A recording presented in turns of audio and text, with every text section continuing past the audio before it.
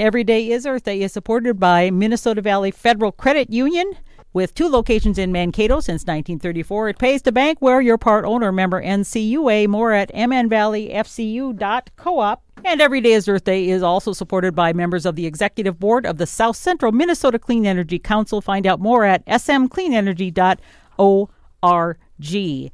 Good morning. For Every Day is Earth Day today, I have author Jake Bittle. He is a staff writer at GRIST, where he covers climate change. His work has also appeared in the New York Times, The Guardian, Harper's Magazine, and a number of other outlets. He is the author of a book called The Great Displacement, Climate Change, and the Next American Migration. And it's a fascinating book. It's the untold story of climate migration in the United States and what it means for all of us. Good morning, Jake. Good morning. So, Jake, when I think of migration, I think of birds. So when I saw the title, The Great Displacement, and then about migration, talk about that title and how you came to have that migration as the title. Right. So when I started to work on the book, I noticed that a lot of people, policymakers, journalists, had started to talk about the idea of climate migration, right? People leaving countries that were affected by climate change and moving to the United States or moving to Europe. And I had started to research, what was happening with climate change and housing in the United States. And the conclusion I kind of came to was that what was going on in the United States, some people were calling it migration, right? But what it really looked like was internal displacement as people lost their homes to climate change, right? So migration kind of implies a one-directional, intentional movement, usually international, right? And I kind of wanted to reframe the conversation around climate change to emphasize that most movement that results from climate change is very chaotic. It's unpredictable. People move, multiple times. They move away from somewhere and then they move back. And I was trying to find a word that would kind of capture the sort of roiling nature of climate-driven movement in the United States. And displacement was like a ubiquitous word in housing issues, which I used to cover. I thought it was apt for what's happening. And now climate change, of course, dominating a lot of the headlines, and a lot of people still think it's a future thing, and we imagine that as the global warming gets worse over the coming decades, that millions of people will have to scatter around the globe, etc. But you don't want to necessarily think about it in the future tense. It's here. Right. Yeah, I think that was the other thing I was trying to emphasize with the book, right, is that especially when people think about losing one's home to climate change or being displaced as a result of climate change, it's either going to happen in a couple of decades in the United States or perhaps it's already happening, in sub-Saharan Africa or Southeast Asia. And what I wanted to emphasize was this is already happening, to tens of thousands of people, hundreds of thousands of people in some years every year in the United States. We just don't call it climate change, right? So we talk about a hurricane when the hurricane's passing over Louisiana or a wildfire during time that it's burning in California, but we don't really focus on the thousands of people who end up moving after the fact over the course of the years that follow. You really look closely at different communities and individual people in those communities to tell the story of these big natural disasters, for example, the flood. And you somehow, how did you get in contact with these people and find out their individual stories and follow them? I found that just fascinating and amazing research. Yeah, that was an interesting process, right? So I picked disasters that had happened a couple of years before I had started working on the book, right? So I started in 2020, and I was looking at a lot of things that had happened in 2017, 2018. And what I basically did was, in a lot of cases, I would look at the homes in the area that had been destroyed by the disaster, and I would look at the addresses, right, and just search them up in the white pages, and I would call the people who lived in those homes and had stayed. And then from those people who had stuck around, I got connected with, their former neighbors or people they'd been to church with or people they used to work with who had no longer lived there, right, who had decided to move on or been unable to rebuild their homes. Basically, then I would go to the places, right, and talk to as many people as I could. But for the most part, I just sort of worked out from, whoever was still there. That's what amazed me is that, you actually went to all these places. I'd like you to give us some of the examples that are in the book. You talked about a community called Greenville. It was there, and then it wasn't. Tell us a little synopsis of that. Yeah, this was a community in the mountains of California that burned down during the Dixie Fire in 2021. And I thought it was a good place to start the book because it really was, that immediate, right? This is a community that it hadn't really suffered any large wildfires, even though it was in a very, very vulnerable place. And people were still able to get insurance, which they can't really do anymore. But then really the fire tore through it in, I want to say, like half an hour. And at that point, after the town had basically been destroyed, that's when all these sort of warts and problems started to come to the surface, right? Like people couldn't afford housing anywhere else. They didn't have enough insurance. They couldn't rebuild. There was nowhere else to go, and FEMA took a long time to help rebuild, right? So everything was kind of fine, and then all of a sudden the fire kind of ripped the wound open, and everybody sort of started to see the flaws in the system. So I thought that was really apt. And there was a lot of history, a lot of culture that just sort of vanished all at once. And you talk about these communities that literally vanish. And what happens is, as you mentioned, then sometimes they start to clean things up, and then somebody buys up all this land and they start to renovate it again and have other people move in only to, because it's a bad place to build, suffer the same thing over and over again. And it's usually the poorer people, as you talked about.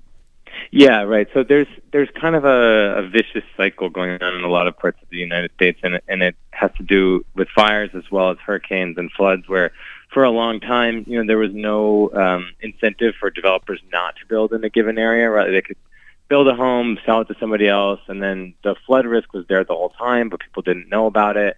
And then, because we don't have strict controls on what happens after a disaster, and because the government doesn't have enough resources to make everybody whole, what happens less when people pass on a home from person to person, they'll sell for pennies and get out, and then the next person sits there for a few years, and then it floods again. So yeah, there's a big land use problem that's connected with climate change, right? We've built a lot of stuff in places we probably shouldn't have, and it's very, very difficult to undo that once it's already happened. And the other thing I know you talked about, when you're along a river or a place that's going to flood, a lot of times you fix it in your community so your community doesn't flood. But what that does is back up the water so then the community upstream, then they will flood. And so it seems like a vicious cycle. Yeah, there's definitely I guess you could say like a tragedy of the commons problem, right? Or just like there's a collective action problem where every community wants to, this is especially the case along big rivers, especially the Mississippi, where people will build levees to protect their homes or protect their farmland. And when you build a levee on one side, or it's going to cause flooding on the other side. So we saw this happen over the course of the 20th century in the Mississippi River, where basically there's a really high levees on both sides now. The water can't get over except during big flood events, and that creates a lot of pressure farther downstream, right? So that's why there was, for a long time, bad flooding in Mississippi and Louisiana and New Orleans, because everyone wants to protect their own land, right? Well, we live in the Minnesota River Valley here in Mankato, Minnesota, and it's where the Blue Earth River meets the Minnesota River, which goes into the Mississippi River. So our town, back in, I think it was the 50s and then again in 1965, had huge floods that basically covered everything. And so now on each side of the river, we have these huge concrete levees that basically protect this area. And there have been some times in more recent years when it'll get to 3 feet within the top of the concrete. And it's kind of scary to look at and think about that there's no way this is going to happen, because wouldn't they have built it so it wouldn't happen again? But then things are happening somewhere else that may be pushing our water higher. So how do you deal? Yeah. I mean, it's kind of a scary thing. Right. I mean, not to scare your listeners, right? But it's sort of a law of nature that there's no levee that you can build so high that some future flood may not overtop it, right? And so, I mean, for years we've seen that most levees are built by the Army Corps of Engineers, right, which is like the federal civil works agency. They have projections for what they think is, reasonable rainfall to expect, and they build the most expensive levee they can afford to build given the projections that they have, right? So that sometimes leads them to underestimate the future risk of flooding in certain places. That's happened all over the Mississippi River and other parts of the United States. So, I mean, I think that a lot of experts would say that the only real solution to this, right, is you have to kind of get out of the way and let nature take its course. And that's obviously not an easy thing to do, but there have been smaller communities, especially in the Midwest, that have, after a big flood, they basically said, we're going to move uphill. We're going to take our 100, 200 houses and move them back up half a mile and create what's known as a setback levee, right? Like a big open space where the flooding can come. That's obviously not easy to do once you've already built a town or a city, like Mankato, but it's probably the only permanent solution to a problem like that. You mentioned insurance a lot throughout your stories about how initially a lot of homes were covered by insurance because there were these only going to be a 100-year flood or a 500-year flood. So the likelihood was so not going to happen that's why they would insure it. And all of a sudden, now these 500-year predictions are happening more and more often, and they're not insuring a lot of that anymore. So people aren't being able to afford to get new housing once they get flooded out or burned out or whatever may happen.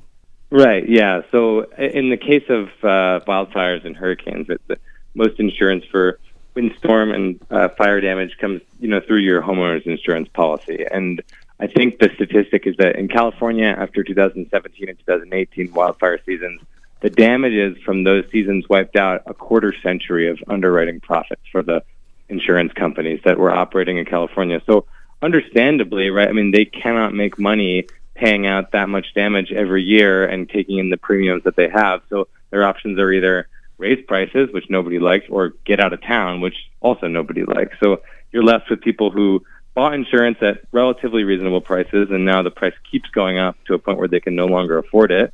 Or their company says, I'm not giving you insurance, and you have to go with either basically kind of like a substandard public option or without insurance, which your lender probably doesn't like that. So I think it just basically, the bottom line is that it contributes to making home ownership much less affordable for a lot of people in states like California and Florida. Now, one of the things that I found alarming in the book was it said over the next 50 years, millions of Americans will be caught up in this churn of displacement forced inland and northward in what will be the largest migration of our country's history. Well, guess what? We're inland and northward. So what does that mean for us here? Yeah, very much so. What does that mean for us here in Minnesota, Wisconsin, Midwest area? Yeah, so I think it's a little hard to say what it means in the short to medium term, right? Like, as you probably know, most people in the country are still moving to places like Arizona and Florida. Everyone seems to there's been a long trend of moving away from the Midwest to the South and the Southeast. But over time, those places will stop being able to sustain that much growth. And so I think probably the most likely outcome is that over the next several decades, not anytime soon, investment will kind of shift to places that have not seen it for the past few decades, right? So places like Cincinnati, Buffalo, Minneapolis, like these are cities that, they already exist, they're already well set up, and in many cases they were built to house more people than they currently do house, right? So in a long-term trend, you could see people, especially, companies like starting to say, well, maybe we'll put our headquarters here, right? Or people maybe choosing to retire up there if they're from Arizona. It's not like there'll be a huge tide of people arriving in Mankato, on a certain day in 2030, but it is almost certain that over the course of the century, more population and more investment will have to start flowing back out of the most vulnerable parts of the country, like Arizona, Texas, Florida. Jake, in your research, you talked about communities disappearing completely, things like folks on the coast of Florida, for example, or California. So some of those, you say, well, yeah, people are moving down there, but that's not necessarily the best place to be. On some of those, you want to live on a lake or oceanside, you may be in trouble. Yeah, I mean, so, it's unlikely that a city as large as like Miami, for instance, will ever go away completely. But I think that the places that are most vulnerable are the least well-resourced and the most rural parts of the coast, right? So a place like rural Louisiana or the Florida Keys I wrote about, those are places where they're so vulnerable and the population is so sparse and the resources are so thin that there's really no amount of investment that could be justified that could save them, right? Like it would be billions and billions and billions of dollars to protect them from climate change in the long term, and there's not billions and billions of dollars worth of property values or cultural resources there that the government would deem necessary to protect, right? So the math just doesn't work for those communities, right? I mean, in places like Miami, I think you'll see the federal government underwrite really, really big investments to protect them from hurricanes and storm surges, sea level rise. But all the smaller places that are sort of in between the lines, so to speak, they are really, really vulnerable to just sort of die out over the next 50 years. And we've already seen that happen in certain parts of the country. I mean, you cover the disasters like hurricanes, fires, all those sorts of things. What do you think is the most worrisome of all the different types of disasters we have? Is there anything, or are they all kind of equally problematic? Yeah, I think probably the most worrisome one, and it's one that I didn't talk so much about in the book, but I've written a lot about it since because it's not really related to housing displacement. Probably the most worrisome one is extreme heat, right? Just because it's so deadly Oh, compared to flooding or fires. It kills far more people than any other kind of climate disaster. And we've seen, heat waves can sneak up on relatively temperate cities. Like this happened in Portland, Oregon, for instance, 2 years ago, where they're just not ready. There's not air conditioning infrastructure. There are no cooling centers, and people just aren't prepared for it. And in those cases, the elderly, young children, they can be in real, mortal danger very, very fast. And it's not like you can just run away, right? Like a heat wave covers an entire state. It's not like flooding where you can get to high ground and wait for it to pass. So that's probably the one that, from a human perspective, concerns me the most. you've been a climate change author for quite a while, writing for different venues. How long have you been doing it, and what trends have you seen over those years? Yeah, so I think that I started in 2019, so not super long, Oh, 5 years almost. But yeah, I used to write about housing. I think even in the 4 or 5 years that I've been doing it, though, I think that public awareness of the problem has certainly increased. I think that the willingness I think that the trend and movement away from fossil fuels has picked up quite a bit, and to a degree that I don't think people would have seen as possible back in 2018 or 2019, frankly. And I do also think, when I started working on the book in 2020, I did have the sense that people really didn't see the climate change. People didn't really see climate change as a present tense problem in the United States. But I actually think that's changed a lot, not even because of the book. Like, I think that people now, after the last few years of really, really bad disasters and extreme heat especially, they've sort of seen, like, this is happening right now, and I think that's motivated a lot of the public interest in solving the problem as well. you have a chapter on why should this a desert be? And we've just been talking about heat and how temperatures have been going up and water sources are drying up. And you talk about the deserts probably expanding in the United States specifically. Yeah, there's another kind of math problem in the Southwest, right, where there's just so much water being used for farms and for real estate development, and there's less and less of it every year, right? So it's not to say that everybody there will one day run out of water, but the growth pattern that's obtained in parts of California, Arizona, and the rest of the Colorado River Basin, like that's just no longer going to work. So there's kind of like a reckoning coming, right, where either there's no way to find more water, right, or to make it rain. So what you have to do is probably cut usage, right? So that could mean sort of ripping up some of those cotton and alfalfa fields, or sort of ceasing to ranch as many dairy cows, or you could maybe sort of stop building new residential subdivisions in the suburbs of Phoenix. But there's a really overdue sort of corrective that needs to happen in those parts of the country, and it's sort of the issue's been forced. People were talking about overuse of water in those places for almost a century, but the issue's been forced by the recent drought, which has really, really dried things out and sort of caused some once reliable water sources to vanish. How do you fix those things? I mean, like you said, people know about it or knew about it, and now it's to the point of no return almost, it seems. Right. Yeah. So the fix to the broader problem of climate change is at once very complicated and very simple, right? Like, there's almost a universal scientific consensus that we just have to stop burning coal, oil, and natural gas, and then the planet will slow down in the process of warming. But fixing the problem of land use and vulnerability to climate disasters is also really complicated. Like, I think that the number one thing that most people would say, right, is you have to make space for nature, whether that looks like getting away from the edge of the river, the edge of the water, or getting out of the fire-prone foothills, or sort of saying, well, maybe we shouldn't be growing alfalfa in the desert if there's not enough water for it right now. But that's really, really hard to do, right? Mm-hmm. Those are places where people live. Those are industries that people rely on for employment. So it's just hard to just snap your fingers and fix the problem. But we sort of know that you can't engineer your way out of it. You also in the book talk about how this is going to be harder socioeconomically for people who are in the working class, for example, and climate change is really unfair in that sense in who gets hurt versus others who have the resources don't suffer as much. Yeah, definitely. So, I mean, I think I saw this over and over again, after a disaster like a flood, right, where everyone's home would get destroyed in the city when it rained too much. But the people who had, ample insurance coverage and they had more equity in their homes, they could build back in a year. I mean, obviously it was inconvenient and annoying, right? They had to go find somewhere else to live.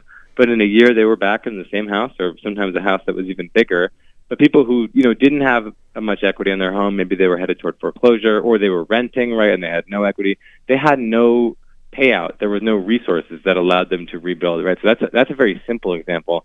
But in almost every case, you can see that a neighborhood where most people are people of color, or where the average income is lower, or people are renting rather than owning homes, that neighborhood is way less likely to recover than a neighborhood that's similarly vulnerable to flooding, but where the average income and level of resources are much higher.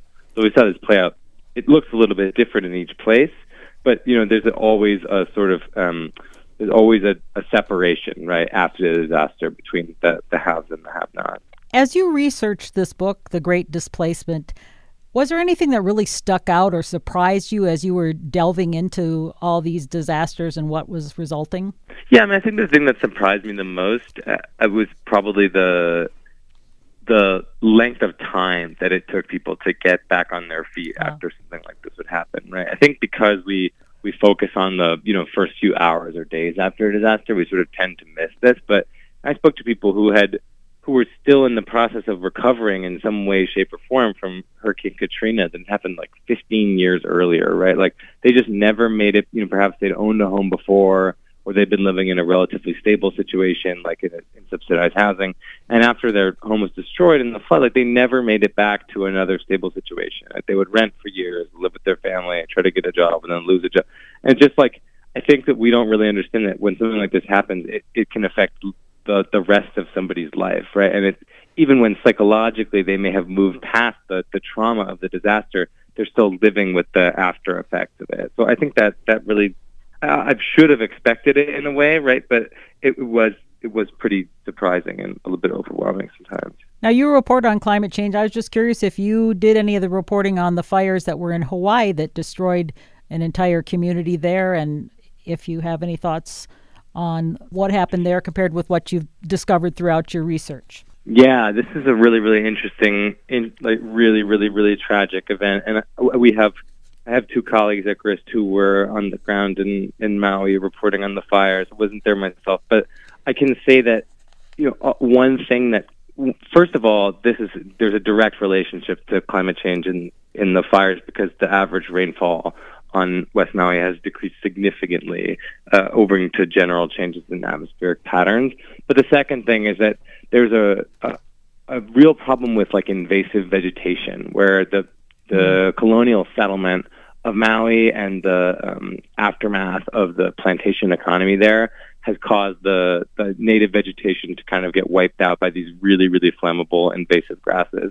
So it's creating sort of another vicious cycle in the ecology of the place that made it much more vulnerable to fires than it was before European settlement in the mid to late 1800s. So what do you tell people to give them some hope? Well, I mean, I think it would go back to what I said before. I think that public awareness of the problem has increased dramatically. And I think that, probably the thing that makes me the most hopeful, right, is that, as Bill McKibben says, the cheapest way to generate electricity now in most parts of the world is by pointing a mirror or photovoltaic solar panel at the sun and just letting it generate energy. Even if people really wanted to hold on to oil and gas, it's getting much cheaper to produce electricity with solar and wind. And so I think that even if you don't believe that there's ever any will to solve the problem, from a purely mercenary perspective, the era of fossil fuels has started to end, and it's going to be a slow process, and it's going to be much slower than it should have been, but we're not standing still. I think that was the case, maybe 10 years ago. That was the way it felt, but it's no longer true that we're just completely standing still on that issue, and that gives me some hope, tenuous as it might be. And what do you tell skeptics? I know I have a friend who's a meteorologist who thinks that climate change is just simply overhyped, and it's basically that's what it's all about. And I mean, we're in our third year of drought here in our Mankato, southern Minnesota area, and the heat that we've had, I see that, well, if this is just hype, I mean, that would surprise me, I guess. So what do you tell those skeptics? Yeah, I mean, I don't know. It's really hard to argue about that, right? Because, like you said, the scientific evidence is so overwhelmingly clear, and even every year, right? Like new studies and new forms of evidence show up to make it very, very clear. Atmospheric carbon dioxide is what's making the world warmer, and that carbon dioxide comes from burning of fossil fuels. There's not really anything you can say if somebody wants to ignore that evidence. But I will say that, I spoke to many people in the process of reporting the book who didn't believe in climate change until they had, seen sea level rise in their own neighborhood, right? Many people in Louisiana and Florida who said, you know what, I didn't believe in it, but, that island used to be there over there, and it's not there anymore. It's permanently underwater now. And I think that, seeing it with your own eyes is another, it shouldn't necessarily be more convincing than scientific evidence, but I think for a lot of people it is. And so over time, I think many deniers will sort of see with their own eyes that the denial. I mean, I think really work out. It's sad that you have to wait for something bad to happen to you before you, very do sad. something. Yeah, no, it's very sad. When you wrote this Great Displacement, how many people do you think have been displaced just over the past few years from the hurricanes and the fires and all that? Did you? I mean, I saw one figure. It's really hard to say. Yeah, tens of thousands is what I see in one. Yeah, I mean, I went with a pretty conservative estimate. I mean, if you look at the statistics for internal displacement in the U.S. from natural disasters, it gets up into the millions in most years, right? But that's people who've been displaced for any length of time, right? Even for a couple days. And so it's a much smaller portion that don't end up moving back. So, and there's really no comprehensive statistic, but the best estimates that I got from experts is probably in the tens of thousands every year. And in really bad years like 2017, it's likely much more. What are you working on now in terms of writing or focus on for climate change? Well, at GRIST, we're working on some really, really exciting further coverage of the Maui wildfires. And we've got a big piece coming out soon about how to protect cities from extreme heat, where we sort of designed a city that would be resilient, at every street corner and every building for heat. And that's really, really cool. How can people find out more about your book and about you? So I think my book, if you just go to the Simon & Schuster website, the paperback is probably available for pre-order now. And then I think that probably the best way to find more of my work would be to go to grist.org and then to search my name, which is where you can find basically all the stories I've written for the past few years. And we are talking with Jake Bittle, the author of The Great Displacement, Climate Change, and the Next American Migration. Let me tell you, Jake, it is a fascinating book, and I'm so honored that I have a chance to talk to you. And I know you're coming to Mankato in November, I believe. So we look forward to having you come. And thank you so much for your time. Thanks so much. Every Day is Earth Day is supported by Minnesota Valley Federal Credit Union. With 2 locations in Mankato since 1934, it pays to bank where you're part owner, member NCUA. More at mnvalleyfcu.coop. And Every Day is Earth Day is also supported by members of the Executive Board of the South Central Minnesota Clean Energy Council. Find out more at smcleanenergy.org.